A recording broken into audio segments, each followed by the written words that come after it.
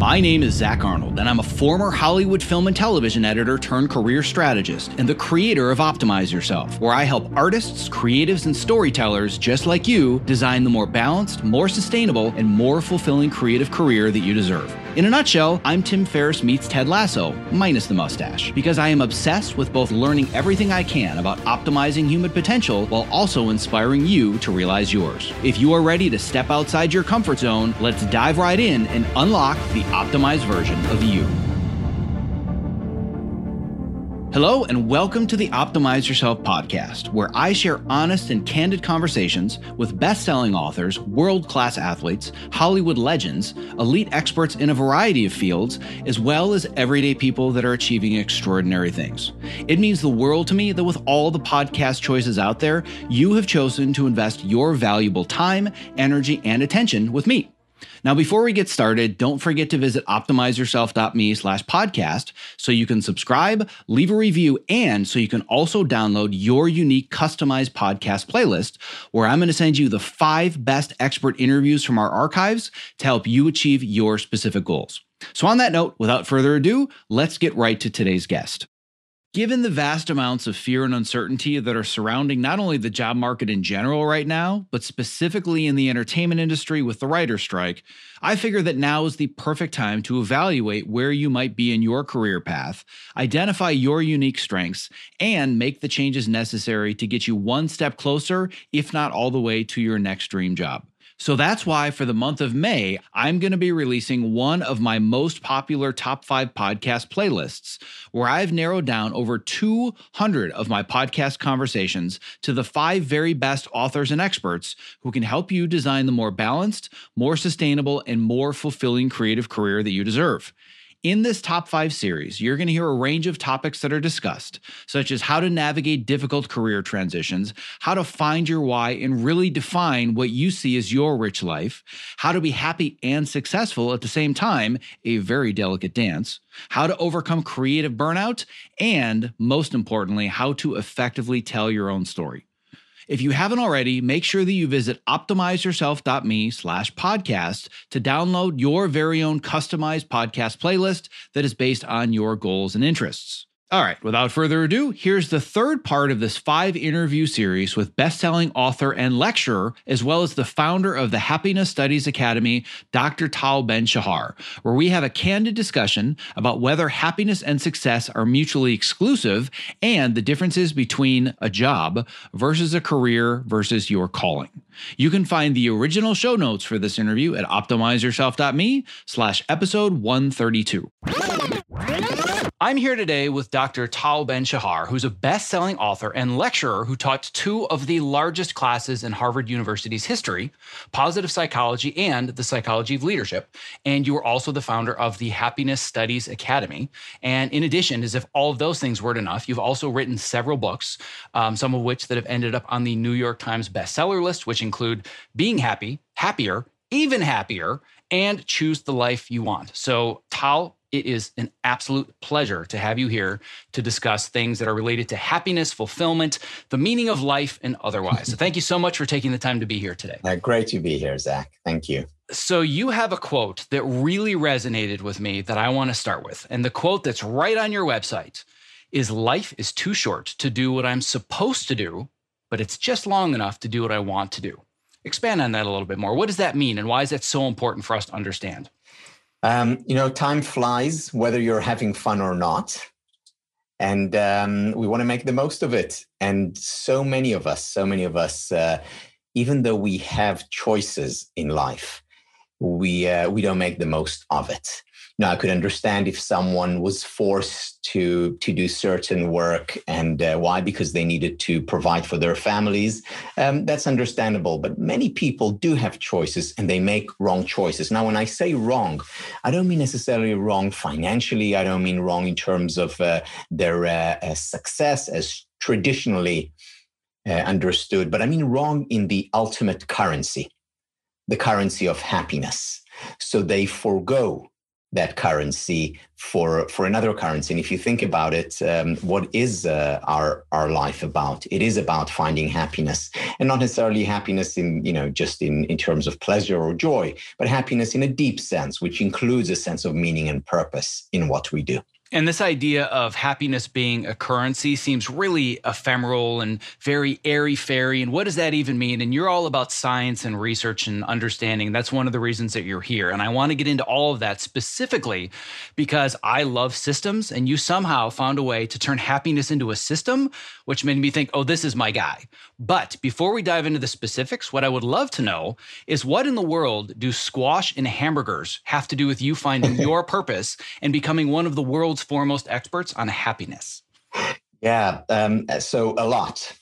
The answer is, I was a professional squash player and wasn't particularly happy.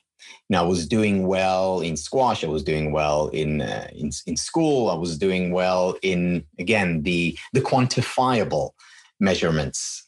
However, when it came to happiness, wasn't doing great.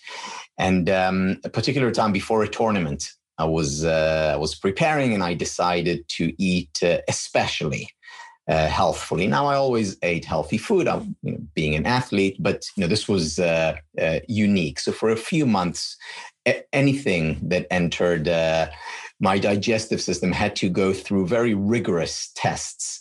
But there was a light at the end of the tunnel. Now, I said to myself that once the tournament is over, I'm going to binge. I'm going to go to my favorite hamburger store, buy whatever I want to have and just indulge. And I did that. The tournament was over. I went to the hamburger store by myself. This was supposed to be a spiritual experience. I wanted to be there alone. Ordered 4 burgers and sat down, and as soon as I opened my mouth, I closed it again. I didn't want to eat. And it was, and I didn't understand why. It was almost an automatic refusal. And the reason was because my body felt great. I was strong. I was full of energy, and I didn't want to spoil that. And at that moment was born that what I've come to call the hamburger model, later turned into the happiness model from H to H. And the hamburger model, it goes as follows. There are essentially 4 types of burgers that I thought about. And the first one was the one I just turned down, which was delicious, my favorite, however, not very healthy. Another hamburger was another option was one which was perhaps very healthy, but not very tasty. The third option was neither tasty nor healthy. And the fourth option, the ideal option, was both healthy and tasty. And the more I thought about this, I realized that this actually captures 4 archetypes of happiness. So the first archetype would be one where the unhealthy and tasty burger, that would be the hedonist archetype. You enjoy the present. However, for the long term, you won't feel that great about it. Eating 4 burgers would not make me feel great. On the other hand, you have the hamburger that is healthy, that is good for the long term, but you don't enjoy. This is the life of the rat racer. You're always living for the future, not savoring, enjoying the present. The hamburger that's neither healthy nor tasty, well, that's the burger you just don't want to have because it doesn't taste good and it's unhealthy. That would be equivalent to the nihilist, a person who neither enjoys the present nor sees a bright future ahead. And finally, the ideal burger, healthy and tasty, that's happiness. That's when we're doing things that we enjoy doing and we also have future benefit. So it's both present and future benefit. And if you think about it, think about work that you do. If you can find work that is both pleasurable, that you enjoy in the present, and is meaningful, it's something that you're building, you're creating for your future, well, then you're happy in the workplace. Then alternatively, you can just be a hedonist, enjoying the present without the future, a red racer, thinking about the future without the present, or being in the nihilist archetype, which is enjoying neither. And working in the world of Hollywood, I don't think there is another industry on the planet that's more of an embodiment of the rat race and trying to go towards an end result. We literally have giant gold statues that people hold up on stages that say, look, Ma, I'm a success now. And we spend our entire careers going after that. And I think that we assume, well, I'm just going to put in all this work, whether it's miserable, whether it's a toxic work environment, whether it's content that doesn't relate to me. But once I hold that statue, now I've made it and I'm happy. And for me, I try to move people towards fulfillment, because to me, it's so much more about the process and finding meaning. So I want to get more into this idea of happiness and fulfillment, but also talking about something that is fascinating to me, which is what you call the paradox of happiness. So let's talk a little bit about both of those concepts. Yes. So, Zach, the industry that you're talking about and dedicating yourself to is a very important industry, because so many of the things that we see in the science of happiness, you see in that industry to the extreme. So let me share an example. So let's say you have a person who growing up is not that happy, but their dream is to become a successful actor, a famous actor. And they're unhappy, but they say to themselves, once I make it, when I become that success, then I'll be happy. They go off to Hollywood and they try their luck. And of course, initially they have to wait tables and they have to wait, and they're not happy. In fact, they're miserable, but they say to themselves, once I make it, then I'll be happy. And then fortune strikes and they make it, and they make it big. And it's an almost, or at least it seems like an almost overnight success. And they become famous and they become very wealthy. And suddenly they have it all. Everything that they dreamed of has come true. They have more money than they know what to do with. They are desired by men and women, and they feel wanted and very happy. And finally, they say, everything was worth it. I've made it. But here is what happens. Inevitably, within 3 months, 6 months, maybe a year, they go back to where they were before. And they're unhappy. And perhaps they're anxious or depressed or sad, like they were before. In other words, they enjoyed a temporary spike in their well-being, not a permanent one. They go back to where they were before. However, this time they're in a much worse place. Why? Because at least before, they had the illusion that once they make it, then they'll be happy. Now they're disillusioned. They no longer have it. And what happens? They fall into depression.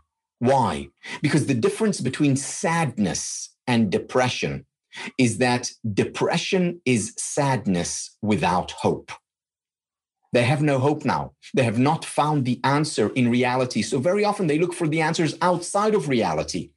How do you exit reality? Well, there are a few ways. One is through alcohol, another is through drugs, and the ultimate exit from reality is suicide. Now, this is really unfortunate, and the cause of this depression, unhappiness, the cause of this desire to exit reality is a misunderstanding of the nature of happiness, of where we gain happiness. We do not get happiness through achievements. Happiness does not come our way when we attain a goal. Yes, temporary high, but not more than that. So I've seen the documentary, The Secret, and I know that the way to be happy is to create a vision board and just have all of these positive affirmations, and I just believe it's going to happen, and I put it out into the universe. That's all it takes, right? I wish. I was there too. I read the books. I watched the movie, and that's what they promise. However, this is over-promising and under-delivering. Now, this doesn't mean that there isn't a grain of truth in The Secret. Yes, we know that when we believe that something will happen, it's more likely to happen. So beliefs sometimes become self-fulfilling prophecies. However, that's only part of the equation. The other part of the equation is that hard work is essential, absolutely essential. Another part of the equation is that failure must be part of success. There is no other way. In fact, what we know today is that people who succeed too quickly without failing enough initially, they will not be successful in the long term. Not only that, they'll be very unhappy in the long term. So, many people say, oh, he, she, they were so lucky because they succeeded at a young age or so quickly. It's actually a curse in disguise. So this is something that I can relate to very, very well. And not to go too deep into my story, because my audience may have heard it, but you haven't. And I want you to help unpack this for some of the other people listening. I too had a quote unquote overnight success story where I came into the world of entertainment in Hollywood right out of college, started climbing the ranks as an editor. And within about 10 to 12 years, I was editing the #1 show on television at the time, which was Empire, which was breaking all kinds of rating records and was a cultural phenomenon. And I knew for a fact while I was editing the season 1 finale that about 25 million people were going to see what I was doing in my small dark room. And that's what it was all about, right? And at the same time, I hadn't seen my children for months, who were very young at the time, I believe maybe 5 and 2 or 5 and 3 years old. And I was putting them to bed via FaceTime every single night. And there was one specific instance where I remember that my son, who was about 5 years old, and my wife was doing the call with them. They thought they had hung up and they hadn't. And my son asked my wife, why doesn't daddy want to be home with us at night? Why doesn't he love us? And that was it. That was a moment when I realized, like you said, I thought I reached the pinnacle and I'd expected something more from it, but the work I'm doing is not fulfilling to me. Because I thought this was what happiness was. I climbed the ranks. Now I can go to parties. I can say I work on the #1 show on TV. 25 million people are seeing all the decisions that I'm making in the room. I thought that's what it was all about. And I realized it really wasn't. And that was a major smack in the face. But it ultimately was necessary to lead to the path that I'm on now. And I feel like this leads perfectly into the conversation about the paradox of happiness, where pursuing happiness actually gets you further away from it. And this idea that it's about failure just doesn't equate. Well, what do you mean? How can I be happy if I'm failing? So let's talk about these two ideas. Yeah, so let me begin with the paradox of happiness. So this is research done by Iris Moss and others. And what they essentially show is that people who wake up in the morning and say to themselves, happiness is important for me. It's a core value. I want to be happy. I'm pursuing happiness. They're actually less happy. And that poses a real problem because on the one hand, there's a lot of research showing that happiness is good for us. People who are happier are more successful. They're more creative. They're more productive. They have better relationships. They're physically healthier. They actually live longer, all other things being equal. So everything tells us from the research and what we're told, happiness is a good thing beyond the fact that it feels good to feel good. So of course I want to be happy. But then on the other hand, that research says, well, but if you pursue happiness, if you really want to be happy, if it's an important value for you, you'll be less happy. So how do you resolve this? One way to do it is to fool ourselves and to say, well, I don't really want to be happy, wink, wink, but that probably won't work. What's the solution? How do we resolve it? What we do is we pursue happiness indirectly. Let me explain this through a metaphor. Think about sunlight. If you look at the sunlight directly, you'll get burned. You'll tear up. It's unpleasant. It's painful. So what do? You break down sunlight. You use prism, for example, and then you break it down into its colors, the colors of the rainbow. And then you can observe the indirect impact of sunlight. Observe it, enjoy it, savor it. The same with happiness. What we need to do with happiness is break it down into its elements, into its metaphorical colors of the rainbow. And then we can pursue those colors of the rainbow, which is pursuing happiness indirectly. Now, the question is, and again, the question for the science of happiness, what are these colors? What are the elements that make up happiness? And these are things like relationships. Actually, the #1 predictor of happiness. Zach, you talked about your relationship with your sons and with your wife. #1 predictor of happiness. It could be with friends. It could be with colleagues. It actually doesn't matter. We need relationships. It means focusing on physical well-being as well. That's another important element of a happy life. Regular physical exercise has the same impact on our psychological well-being as our most powerful psychiatric medication. Nutrition, of course, matters. Then there is also emotional well-being, cultivating pleasurable emotions, embracing painful emotions, as part and parcel of every life. There is also learning, whether it's learning by listening to podcasts or whether it's learning by reading books or walking in nature and exploring. We are also, as Aristotle said, rational animals. We need to indulge our intellectual faculty. And then there is also the element of meaning, meaning and purpose, which is a very important element of happiness. So if I wake up in the morning and say to myself, I'm going to do work that is meaningful, I'm indirectly pursuing happiness. If I say to myself, okay, today I'm going to work out, that's indirectly pursuing happiness. If I spend quality time with my 3-year-old, 5-year-old, with my BFF, that's indirectly pursuing happiness. And the reason that I love this so much, like I alluded to in the beginning, is I love systems. I love breaking things down on their component parts. And rather than thinking, God, I'm so unhappy, I need to be a happier person, I'm just miserable, or I'm depressed, or I'm burned out, all things I've experienced a multitude of times in my career. Instead, what I love about your system is I could put happiness on my calendar. I love that I can put a workout on my calendar and say that's currency that's going to increase my level of happiness. Or I can put work on my calendar that fulfills me as opposed to it's just the rat race trying to find a paycheck. Or I have a dinner with family, maybe not, in the COVID era, but a dinner with family or whatever kind of interaction it might be. That's me putting happiness on the calendar, and it's a spectrum as opposed to binary. Either I'm a happy person or I'm an unhappy person. Right? Yeah, Zach, it's spot on a few levels. So first of all, let me begin with where you ended. Many people today ask me, so Tal, you've been in this field for 30 years. Are you finally happy? Because they know that I got into this field because I was unhappy. And my answer to that is, I don't know how to answer this question because I don't think there is a point before which you are unhappy, after which you are happy. Rather, I see happiness residing on a continuum.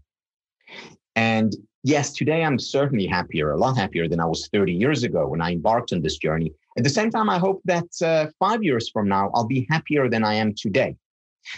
And that goes to your point. How do we do that? How do we increase happiness levels? And it's not just that we can put things on our calendar. We have to put things into our calendar. We have to create rituals in our lives. And just like we have an appointment with our boss or with a colleague or with a client, we need to have appointments with ourselves. And that could be an appointment to go work out or an appointment where we dedicate time to being with our loved ones, or a time when we express gratitude for all that we have, as Oprah urges us to do. My sincerest apologies for the interruption, but if you're a creative professional who spends long hours at your workstation, not only is the following promo not an interruption, but listening has the potential to change your life. Because working with a topo mat underneath you at a height-adjustable workstation is a game changer.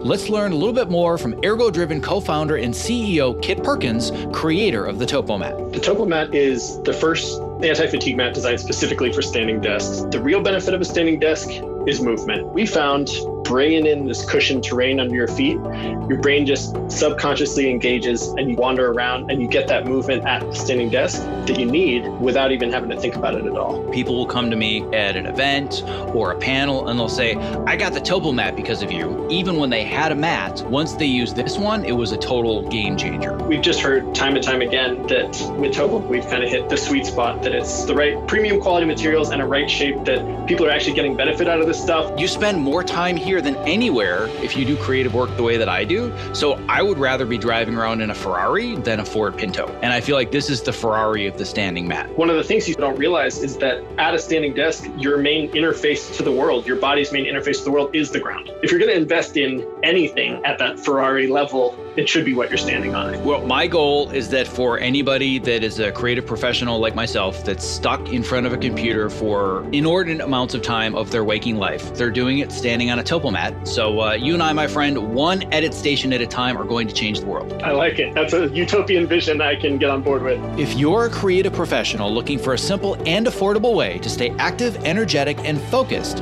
while spending long hours at your height-adjustable workstation, I can't stress enough how important it is to have the right mat underneath you, which is why I continue to share the Topo Mat as my #1 product recommendation. To learn more about the Topo Mat and purchase yours, visit optimizeyourself.me/topo. That's TOPO. And it's funny that you said that happiness is the ultimate currency, because when you said that, I've said something very similar with my students in my program, but I say time is the ultimate currency, because time is the currency that allows you to buy happiness within your framework, so to speak. So I've had conversations with Cal Newport, with James Clear, with Nir Eyal, talking about the value of time and really putting your focus and your intention into one activity. That's something that I talk about extensively in my other programs and podcasts, but I want to talk about the neuroscience of how being in a state of flow and having fulfillment and connection to your work is an indirect way to get closer to happiness. Yeah. Daniel Goleman talks about our age being the age of distraction because we are all over the place. And what we need to do, instead of continuing to multitask, we need to single task. Let me share with you a study which actually relates to your personal story in some way, because it has to do with parents and children. So this was conducted, it's a joint project. The lead author was Daniel Kahneman, who was a Princeton psychologist, Nobel Prize winner in economics. And what they essentially did, he and his colleagues, was they went to women from both the United States, North America, and from Europe, professional women, and they asked them to evaluate their lives as a whole. So basically to evaluate emotionally how they were doing within different domains. For example, how do you feel when you're at work, or when you're with your best friend, or with your partner, or with your children, or when you're shopping or doing, housework? And they evaluated their entire days. And what they found, the most surprising result of the study, was that these women did not particularly enjoy spending time with their children.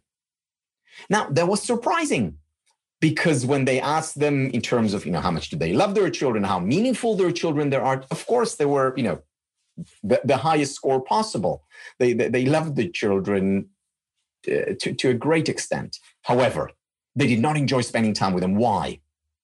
Why? Because when these women were with their children, they were not really with their children, meaning they were physically there, but at the same time, they were perhaps on the phone or emailing or thinking about what they did earlier at work or what they have to do later at home, and on and on. And this is a very important finding, especially for today's world. Think about the following analogy. Let's say you're listening to your favorite piece of music. And if your favorite piece of music is like mine, you're listening to Whitney Houston's "And I Will Always Love You." Oh, yes. You know me so well. That was definitely the one I would have said. My favorite song of all time. So you're listening to whatever your favorite is. I'm not judging here. You're listening to it, eyes closed. And then afterwards, you're asked to rate it on a scale of 1 to 10. Given that it's your favorite, you give it a 10. And then you're asked to listen to your second most favorite piece of music. And if your second most favorite is like mine, you're listening to Beethoven's Fifth Symphony. That was my number one. Okay. Eyes closed. And afterwards, you rate it on a scale of 1 to 10. And what do you give it? Well, I give it a 9.5 because, Beethoven is good, but he's not quite Whitney Houston, you must admit. And then for the optimal experience, you take these two pieces of music and you play them together. What do you get? 19.5? No, not a 10, not even a 5. That's cacophony. It's noise. And that's modern life for you. So many people come to me, Zach, I can't tell you, so many people over the years have said to me, Tal, why aren't I happy? They ask about themselves. I have everything that I've ever wanted. I have work that I like. I have, family or friends. I have all these hobbies, and they actually list their hobbies. Why aren't I happy? And my answer is, for the same reason that you would not be happy listening to Whitney Houston and Beethoven simultaneously, because there can be too much of a good thing, because quantity of experiences affects quality of experiences. And what we need to do is simplify, do less rather than more. So when we're with our kids, we're just with our kids. When we're with our best friend, just be with that best friend, not while the phone is on and doing other work. And when I am working, then just do the work, single task rather than multitask. Now, it's not possible to single task 24/7, just not realistic. However, even if we have an hour, two, if we can, 3 hours a day of single tasking, if we have these, what I've come to call islands of sanity throughout our day, then we're doing well. Then our happiness levels will increase significantly, because that's when we can immerse ourselves. That's when our brains are functioning at their peak. We're experiencing, in the words of Mihaly Csikszentmihalyi, who coined the term flow, we're experiencing both peak experience, we enjoy ourselves, and peak performance, we're at our best. So what we've established is that getting into a state of flow or intentionality or single tasking is one of these indirect ways that we can increase our happiness and feel more pleasure, as well as just feel more fulfilled and more content. And what I want to dig into deeper is specifically that emotional connection to your work. Because a big thing that I've experienced many times that I know is rampant in my industry and many others is my process day to day doesn't really change. I'm in front of a computer, I have bins worth of footage, I have information, I put it all together and I tell a story. But depending on the level of emotional involvement or engagement I have in the story that I want to tell and the emotions that I'm conveying, I will either love my job and the time of the day just disappears. And I'm like, oh my God, where did it even go? That was awesome. Versus I can't do this another day and I'm miserable, even though the job is the same. And you've talked about how people that are creative, our job is to help other people in the world understand and process both pleasurable and good emotions through our stories, through movies, through television, through music, through all these things.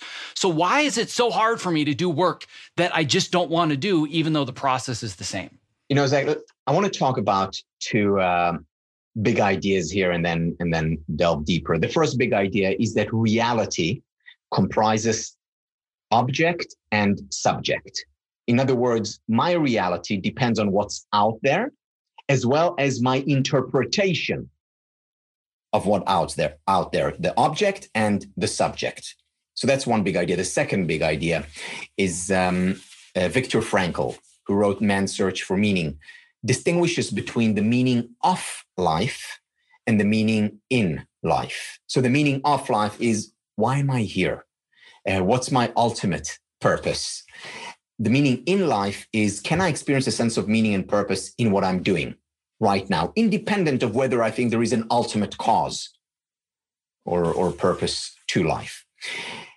So given these 2 points, subject and object, and meaning in life and meaning of life, let me share a study which made a very big difference in my life, and I know in the lives of many of my clients, students, and many others. This was conducted by Amy Wisniewski and Jane Dutton. Their work, initially Michigan, Wisniewski then went over to Yale, revolved around work orientation. And what they identified were essentially 3 ways of experiencing or seeing, perceiving our work. The first way is work as a job. Work as a job is about work that I have to do. I have no choice about it. Why do I have to do it? Because I have to provide for my family, send money home if my family is elsewhere, just survive.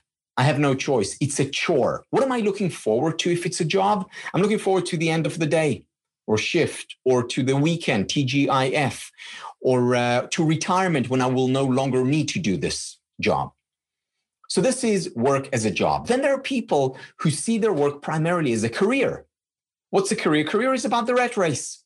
It's about progress. It's about making it to the next stage. It's about making more money. It's about being more successful, getting more prestige. What I'm looking forward to is the raise, the advancement, or whatever lies ahead. That's work as a career. And then there are people who see their work as a calling. Seeing our work as a calling is about experiencing a sense of purpose in our lives. It's about our work being meaningful, important, significant. It's about us being passionate about what we do. What do we look forward to in our work when we experience as a calling? We look forward to more work. TGIM. Thank God it's Monday. Now, all of us have job days. All of us have career days, and all of us have calling days. The question is, which is the dominant orientation? And it turns out that it makes a very big difference. And it also turns out that regardless of what we do, with almost no exceptions, there are some extreme exceptions, but almost with no exception, regardless of what we do, we can find a sense of meaning and purpose in our work. Amy Wisniewski and Jen Dutton showed, for example, hospital janitors who saw their work as a job, cleaning the toilets and changing bed sheets. Then there were janitors who saw their work as a career, doing the same thing, but they wanted to progress. And then there were janitors doing the exact same thing, cleaning toilets, changing bed sheets, who saw their work as a calling. They were enabling the work of the doctors and nurses. They were helping the patients get better, heal. In those very same hospitals, there were nurses and doctors who saw their work as a job. Let this day just be over. Or as a career, I want to become the chief doctor or the head nurse or whatever it is. Or as a calling, this is what I'm meant to do with my life. It reminds me, my business partner, Angus Ridgway, he's British with a British sense of humor. So one day he was having lunch with his brother-in-law. Now, his brother-in-law is a cardiologist, and his specialty is pacemakers. So what he does is put pacemakers by people's heart, and then every few years he takes the pacemaker out, changes the batteries, and puts it back in. That's his specialty. So Angus was having lunch with him one day. Suddenly he says to his brother-in-law, he says, I finally figured out what you do for a living. So his brother-in-law curiously asks, what is it? And Angus said, what you do is you change batteries. Now, his brother-in-law didn't even smile. He looks at him intently and says, Angus, you're right. Some days I change batteries. Other days I save lives. And this is the distinction between a job or a calling. And the thing is, all of us have that ability, because remember, reality is not just the object, not just what we do. It's also how we interpret what we do. If I edit films, I can say, okay, well, I'm going to do it again, use the program that I use every day. I can do it with my almost eyes closed. Or I say, what I do now can lead millions and millions of people to experience more joy in their lives, to have special moments in their families as they're watching this together. What I'm doing now also is what's providing for my dear family that I love so much. There are so many ways that we can recraft our work, reorient ourselves to see what is meaningful and important in what we do. And people who routinely do that are not just happier. Not surprisingly, they're also more successful in the traditional sense of the word. They have much more energy. Now, does this mean that they never have their job days? Of course they do. I have my job days too, when I just, don't want to get out of bed in the morning. However, the question is, how can you increase the calling to career or calling to job ratio in your life? Really all about perception. And that's something that it took me a long time to figure that out. But one of the quotes that I've heard in many of the readings and learnings and courses that I've done that at first didn't really click and make sense, but then all of a sudden it was a giant aha moment. It's not that success leads to happiness. It's that happiness leads to success, and it's all about perception. And even though I had not heard of that study, I'm definitely going to look into it, but I have a very similar framework that I share with my students where I've actually identified 4 kinds of jobs. Very similar to what you said. There's the paycheck job, which is I just show up and I get the money and I go home. And then there's the career job, which is I'm busting my hump and maybe I'm getting another credit on the resume, but I'm working long hours, I'm burned out, toxic work environment, et cetera, et cetera. Then there's the dream job, which is very similar to having the calling. The 4th one that I've inserted in there is the lifestyle job, where yeah, I'm getting paid well. Maybe I don't work that many hours, but God, I'm just bored. I have no connection to the work that I do. And to me, the dream job is when you feel like it's a calling, you are getting paid what you're worth, yet you're asking, are they really paying me to do this? I would do this for free, right? But it's all about perception. And like you said, 3 different janitors doing the same jobs can have different levels of happiness based on their perception of the work that they do. And I want to give people some practical steps and things they can think about. And I know that one of them that might be helpful is this idea of setting what's called a self-concordant goal. So how can we do that to get closer to identifying what is my calling? So when I'm at work, I'm thinking to myself, God, are they paying me? I would do this for free. So, there are a few ways to identify. The most important thing, of course, is to raise our levels of awareness in terms of what is it that will provide me a sense of meaning and calling. Now, how do we identify it? One way to identify it is to start by looking at our past experiences. So asking a question such as, when did I last experience a real sense of meaning and purpose in what I do? When did I have periods in my life when I experienced a lot of flow, when I was immersed in whatever it is that I was doing? In other words, it's about learning from past experiences, learning from the best past experiences.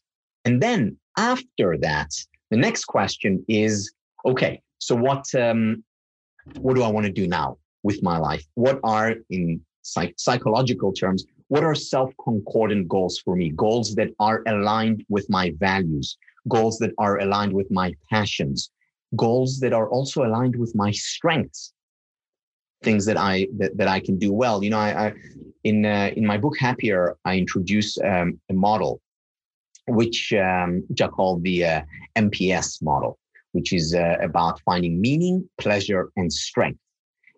And the first question is, what is meaningful to me? What is important to me? What's significant? The second question is, what's pleasurable to me? What do I enjoy doing? What do I do when I think I can't believe they're paying me for that in your language? And the third question is, what are my strengths? What am I good at? And finding our self-concordant goals, the goals that will ultimately lead to most happiness, both in terms of the process and outcome. It's about finding the overlap, something that is meaningful, pleasurable, and that I'm good at. And, let me quickly share with you a personal example. So, think about music.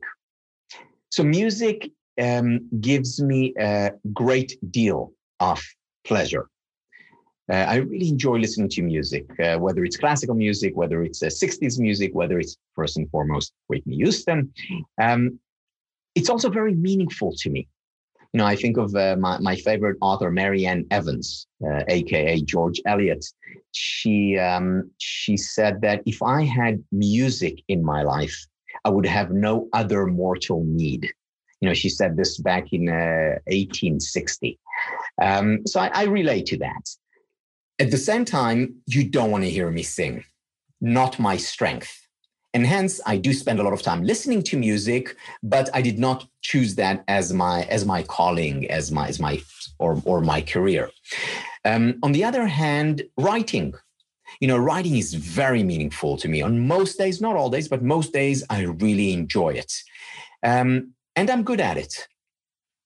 So this is why I chose that as my calling, as my self-concordant goal. And we can do that with everything that we do in life and identify the overlap. Because when we identify the overlap, these are the places where we're most likely to thrive, flourish, experience most flow, enjoy peak performance and peak experience. Well, there's an author that's also one of my mentors. His name is Ramesh Sethi. I don't know if you're familiar with him or not, but he talks about this idea of how it's a mistake to simply, quote unquote, follow your passion. Just find your passion and you're going to be, blissful in life and you're going to find your happiness. And like you said, if you followed your passion, you would become a musician because you're passionate about music. But clearly that's not in alignment with these other areas. So you have to find something, like you said, where you also have a strength. Yes, it has to be the combination, because remember, reality is about subject and object, and there are certain objective. There is an objective reality, and in that objective reality, I don't think people are going to pay to hear me sing. One of the things that I talk about so much in my program, and is probably the cornerstone of where all of this started years ago, comes down to a single word, which is burnout. Burnout is a manifestation of anxiety, depression, all these other things. And I am not a scientist, nor a researcher, nor an academic, but I've had a hypothesis. And I want to get your professional opinion on this hypothesis. I firmly believe that burnout is largely at its core created by a lack of setting proper expectations, whether it's expectations, what I can actually do for others, what I can do for myself, the amount of time that I allot to accomplish things, but more importantly, the expectation that I'm supposed to be doing this thing and I'm supposed to enjoy it because that's what everybody else tells me to. Would you say that's a relatively accurate hypothesis? Yeah, it's interesting you bring up expectations. If, people have asked me, and what have you learned over the last 30 years? Or how is your understanding of happiness different today than it was 30 years ago or 15 years ago? And the main answer for me, there are different things that I learned, new research that came out, but the main thing for me, the biggest learning, was around expectations. So if we were speaking 15 years ago, I would have said to you, listen, Zach, expectations, most important. Look at all the research that talks about beliefs as self-fulfilling prophecies. If you have high expectations, you're more likely to reach them. And I would have essentially advocated expectations, period. Today, I have a much more nuanced understanding of the role of expectations, which very much relates to what you were talking about. When it comes to success, high expectations is important. We know that. We know that having high expectations in terms of your success professionally, you're more likely to do well. Athletes, high expectations, they're more likely to succeed. However, not so when it comes to happiness. Let me give you two examples. So the first example is, let's say my expectation is that after I learn all this, science of happiness thing and become an expert here, I will be happy all the time. If this is my expectation, which by the way was my expectation when I embarked on the journey, you are inevitably going to be disappointed because every person, no exception, experiences sadness and anger and envy and hatred and disappointment and anxiety. These are all natural human emotions, and we experience them just as night follows day. And if my expectations is that my life will be exempt from these states, I'm in for significant, major disappointment. Not only that, when I do experience sadness and reject that sadness, then that sadness is only going to intensify, grow stronger. Same for anxiety or envy or anger. So having realistic expectations rather than unrealistic, perfect expectations, that's very important. Let me give you another example. This is from relationships. So, we're standing at the altar or whatever, committing to one another. And at that point, we are certain that we're going to be living happily ever after. That is going to be this constant honeymoon. Wrong. Maybe in the movies, it looks like that's what's going to happen. But the thing is that movies end usually where love begins. And in every relationship, even the best of them, there are wonderful moments and there are very difficult moments. There are conflicts and disagreements and gridlocks and lows in addition to the highs. So if my expectation is that we'll be happy all the time, I'm bound to be disappointed. One of the reasons why there so many relationships burn is because of unrealistic expectations. Now, these unrealistic expectations put a lot of stress on our system. And this is where it's connected to burnout. When we put a lot of stress on the system, what happens? It burns. Whether you're talking about an engine or whether you're talking about a human being.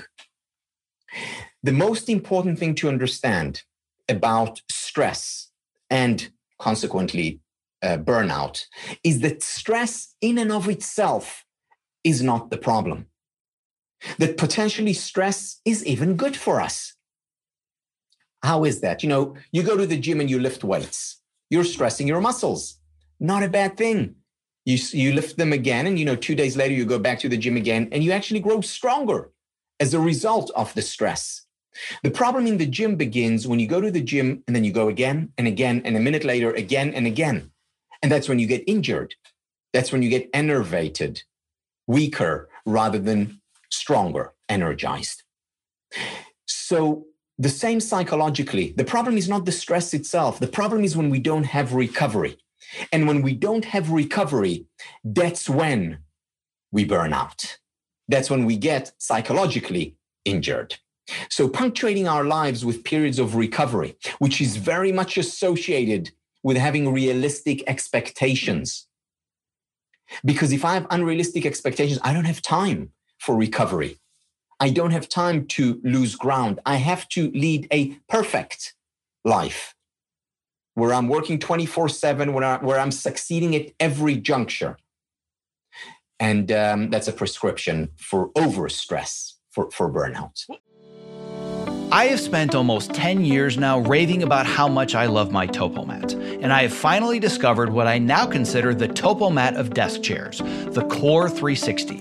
The Core 360, spelled QOR, is designed to keep me constantly moving while seated in an upright and balanced position. To learn more about how it works, let's hear from Core 360 founder Dr. Turner Osler about why he created the Core 360 active sitting chair. When you sit badly for many hours a day, and that's really what the problem is. It's very hard to make yourself get up and do jumping jacks every half hour. But if you just swap to a chair that requires you to be muscularly engaged in order not to fall off, it's an easy bar to clear. For the procrastinators out there who hear all of the statistics and know how bad sitting is and it's the new smoking, and they're thinking, that's something I'll worry about in a few decades, you're going to feel the effects of having more energy at 2 o'clock in the afternoon or 4 o'clock in the afternoon that day. And that's the whole point. Your core muscles will be stronger. You'll have less back pain. All of this will make you more available for the rest of the pursuits of your life, your kids, your hobbies, your whatever. For those of us who need to practically live in front of computers to do our best creative work, the Core 360 is going to level up your game. Keep your body moving and keep the creativity flowing. To learn more and purchase what I consider to be the TopoMat of desk chairs, please go to optimizeyourself.me/core360. That's optimizeyourself.me/QOR360. The final place that I want to go that I think is so important to tie all of this together that has so much to do with expectations is if you are somebody listening to this and you're thinking, you know what? I am just doing the paycheck job. I didn't even realize it, but I have no connection to my work. The burnout makes so much more sense, but I don't know how to set proper expectations for the jobs I really want to do. Then that's where I tell them you have to reach out to people and you have to find your version of an expert or a mentor. And they'll just reach out to some random colleagues or somebody else doing something that, maybe they're interested in. I'm a big believer in that I want to learn from the best in the world. If I want to learn something specific, who's the best on the planet at doing it? And when it comes to behavioral psychology, Adam Grant, he's my spirit animal. I love that guy. When it comes to happiness, I set up a call with you, my fitness mentor, because I decided at the age of 40, I want to become an American Ninja Warrior. My fitness mentor is Tony Horton, creator of the P90X exercise program. I want to learn from the best. So talk to me a little bit more about how this relates to this idea of focusing on what works in the field of positive psychology, and why, even though it might be more difficult, I should really find the right people doing exactly what I want to do. When I recommend books to people, I always say the best self-help books are biographies, good, solid biographies. Why? Because when you read biographies of successful people, and again, whether it's in coaching or whether it's in computers or whatever it is, you're learning from them. They are your role models. And then you can assimilate, internalize their practices. What did Bill Gates do on his way, or Steve Jobs? What did they do on their way to the top? What did Michael Jordan do? What can you learn from him? If basketball is your thing, or LeBron. And when you learn from them and apply that knowledge in your life, you can fulfill your potential. Now, it's not just one person. Fortunately, today we have access to many very successful basketball players and many great coaches. You have the autobiography of Michael Jordan, but you also have the autobiography of Phil Jackson. that you can also learn from. When it comes to computer science, or to technology, you have the biography, fantastic biography of Steve Jobs, and you have the biography of Michael Dell. So you can learn from different people how to fulfill your potential. There are 3 elements to fulfilling our potential. One is to learn from the best, as you point out. The second is to learn from yourself. So it's not just about research, looking outside, it's also about me-search. So learning from your best experiences, this is why I emphasized earlier. So when did I experience meaning in my work? When did I play my best game as a squash player or as a basketball player? What did I do differently in terms of my preparation, in terms of the mindset? So you can learn a lot from your best experiences.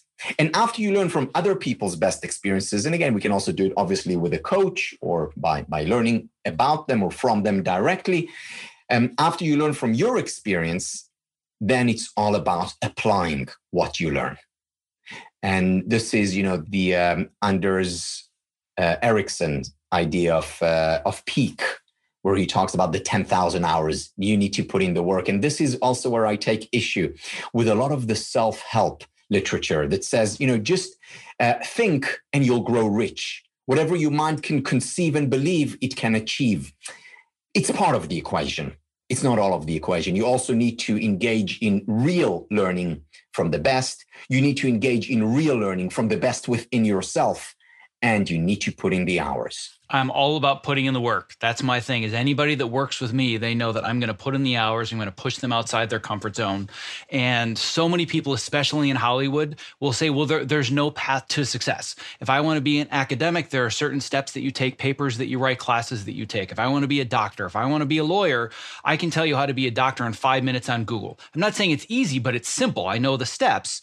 In Hollywood and creative industries, there is no path. And I say, of course there is. You're not the first person that's ever tried to do this. Success leaves clues. It has a recipe. Find somebody else that's already used that recipe that's doing exactly what it is that you want to do. And if you're really connecting with deeper, fulfilling meaning, my guess is they're doing it for the same reason. You automatically have something in common. But to think that there's nobody else out there that's doing exactly where you want to go next, like, no, just do your research, reach out, find the best that's doing what you want to do. Yeah, there's very important work by Richard Snyder, the late positive psychologist, on hope. And he talks about hope in a scientific way, because very often we associate hope with religion or even with mysticism. Well, he broke it down to its 2 key elements. The first key element of hope that he talks about is what he calls willpower. And willpower is what we mostly talk about when we say, okay, yes, I can do it. And, yes, you can, as a mantra. And willpower is important. However, there's another element. And that element he calls way power. And way power sounds like this. Okay, I'm going in this direction. If that doesn't work, then I'm going to go in this direction. Oh, and if B doesn't work, then I'm going to go to C, and on and on. So finding alternative ways of getting to your destination. Now, if you read biographies or if you interview different people, you have many pathways, many ways to get to wherever you want to get to. In other words, they provide you alternatives. In other words, they provide you way power, in addition to the willpower that you presumably have. I remember watching Serena Williams playing, I believe it was in Wimbledon, and she had just won a match where she was supposed to lose. I mean, she was a set down and a few games down. And as she has done a number of times throughout her illustrious career, she came back. And the interviewer asked her, how did you do that? Or how do you do that? Because again, not the first time. This is no fluke. And she said, look, when I go on court, I always have a plan. A game plan. That's plan A. If plan A doesn't work, I go to plan B. If plan B doesn't work, I go to plan C. If plan C doesn't work, I go to plan D. She said, you understand what I'm talking about, right? You got the drift. This is what she does. And, obviously Serena and other great athletes have willpower. One of the things that distinguishes the greatest from the rest is they also have way power, alternatives. And I think that the other thing I want to extract from this that's so important, that delineates some of the most successful people from those that aren't, is the amount of times that they've failed. So what I heard was that plan A failed, so plan B failed, and then plan C failed, but we're so afraid of failure. And if you talk about biographies, like, it's so funny that you brought up the Phil Jackson and Michael Jordan thing, because I've been watching The Last Dance on Netflix.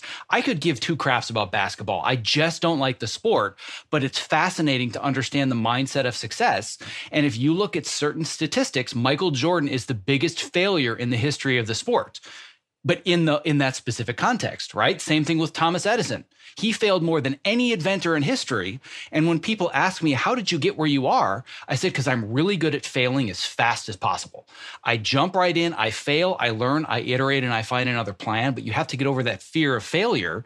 And if you think, I have to choose this job, it's got to be the right one, and I got to make the right choice, try it. Maybe it's not your calling. That's fine. So you failed at that. You gathered information. Find another one, try something else. You get to create your own unique path. Yeah, Zach, this is music to my ears, I must say. You know, when I teach about this topic, I always begin the class by saying to the students the following. I say, look, full disclosure here. I have two objectives for this class. My first objective is that you fail more. I don't think you fail enough. My second objective is that you not only fail more, you also embrace failure. So the mantra that I repeat over and over again, whether it's as part of that class or whether it's to my kids and to myself and clients, is learn to fail or fail to learn. Learn to fail or fail to learn. And you see the most successful people in history, whether it's the Michael Jordans of the world or the Babe Ruths of the world, or the Anita Roddick, the founder of The Body Shop, or Thomas Edison, as you mentioned, or the greatest artists in the world. This is research on scientists and artists by Dean Simonton from UC Davis. They are also the people who had failed the most times. It's no coincidence. You know, they certainly deserve a place in the Hall of Fame of success and the Hall of Fame of failure. And just to wrap this up, going back to something we talked about much earlier, I put failure on my calendar. I can tell you right now that from 9 a.m. to 1 p.m. on Sundays, I've got a whole lot of failure coming up, because that's when I do my big ninja training for the week with my mentor. I'm just going to fail over and over and over. But every week when I go back, I fail a little bit less than I did the week before. So I've never reached the pinnacle of success and I can say, I'm now strong. I'm now in shape. I've made it. It's more, you know what? I sucked a little bit less than I did last week. I'm happy with that. I think I'm going to go back the next week. And it's the same thing with my work, with writing, with podcasting. I'll listen to this podcast at some point and say, you know what? I did a great job, but I could have said this question differently, or I stumbled on my words. So I want to do it a little bit better the next time. But I didn't think, I don't know if I'm ready to talk to Tal. Like he's a big name in his field, and who am I? I better wait until I'm better. Like, you know what? If I fail, I learn and I do it again. And to me, it's all about iteration. And to me, the process of doing that makes this so much more fun than focusing on the outcome. Yeah, it's that, and it's also more fun because we take a big load of our shoulders. You know, it's very weighty to think I can't afford to fail, or I have to do this perfectly. By the way, this especially applies to the creative arts. It's very difficult to be creative without the permission to fail. And as a creative, I spent all day long getting pages and pages telling me all of my failures. We call them notes. Here are all the things that don't work. And you're like, but I believed in that those are my ideas. Like, I'm just basically told 150 times a day, 10 pages worth, here are all the places where you failed as an artist. And it's so hard at first to not take that personally, but then you realize I'm just here to collaborate, tell the story better, work with great people. And again, if it's attached to more feeling like it's a calling, I'm not worried about the details, right? But when you're burned out and you're not attached to it, you just take all that stuff personally, and it just keeps digging in, which is why I wanted to have this conversation with you today. Is I wanted people to better understand, how can I pursue more fulfilling, meaningful work that I feel it as a calling? Because I think that's really the biggest contributor to burnout. Yes, it's hours, and it's eating poorly, and it's not sleeping well enough. But I've eaten poorly and not exercised and not slept very well on jobs that I loved, and I was exhausted, but I wasn't burned out. because I felt connected to it and it was meaningful. And yeah, I needed to catch up on some sleep and maybe I felt like crap for a week, but it also felt like it was worth it, as opposed to why? Why am I doing this every day? And that's why I wanted to have this conversation. I've barely just gotten started. You and I could talk for another 3 hours so easily, but I want to be very respectful of your time.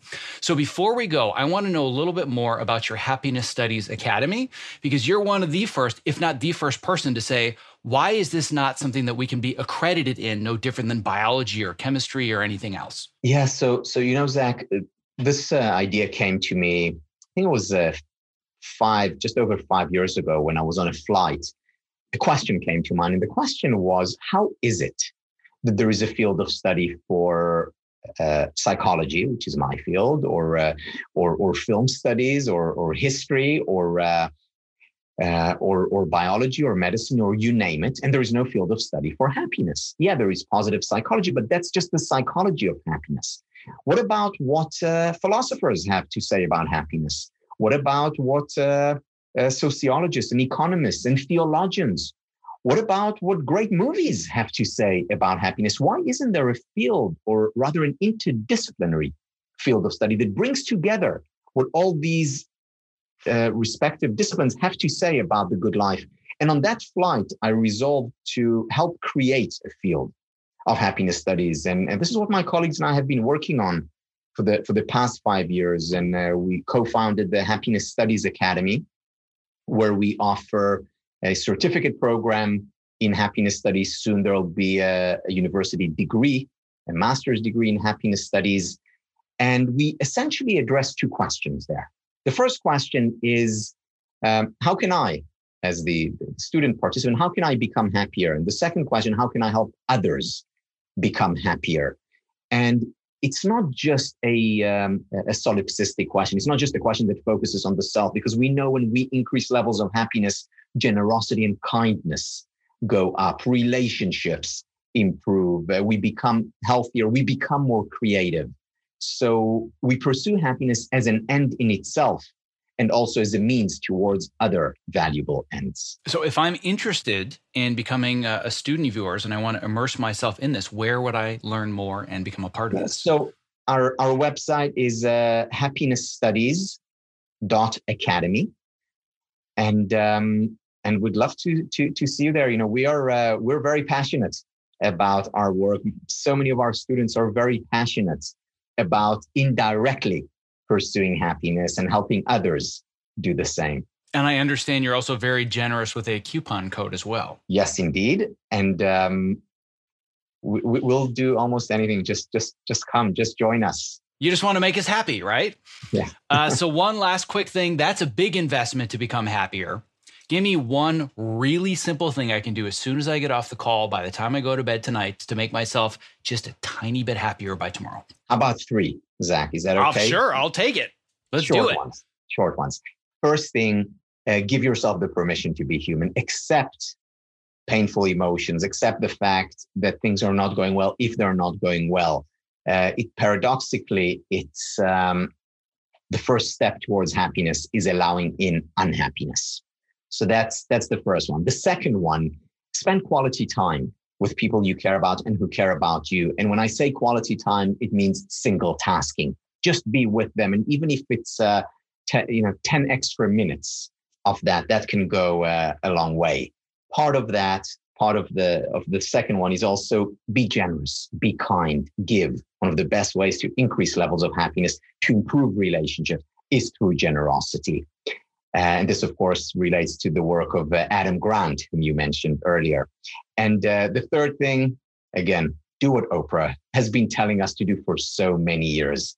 Express gratitude, savor what you have, whether it's in writing, whether it's visualizing and being grateful for what you have. Appreciate it, because when we appreciate the good in our lives, the good appreciates we have more of it. Tal, this has been an immense pleasure. And talk about a bucket list item I can check off. Just this conversation alone, let's say that it's both created happiness and pleasure for me. This has been a lot of fun. This means a lot to me. I hope that, and not hope, but I know that it will have a profoundly positive impact on my listeners and my students as well. I can't thank you enough for giving your time today and being so generous. So thank you so much for being here. Thank you, Zach. I hope you enjoyed this interview with best-selling author Dr. Tal Ben-Shahar. If you'd like to access the original show notes, simply visit optimizeyourself.me/episode 132. Next week in our 5-part series, I'm sharing another of my favorite interviews with yet another best-selling author, Eric Barker, where we discuss the ubiquitous problem of creative burnout and what you can do if you find yourselves in the throes of it. Until then, be well.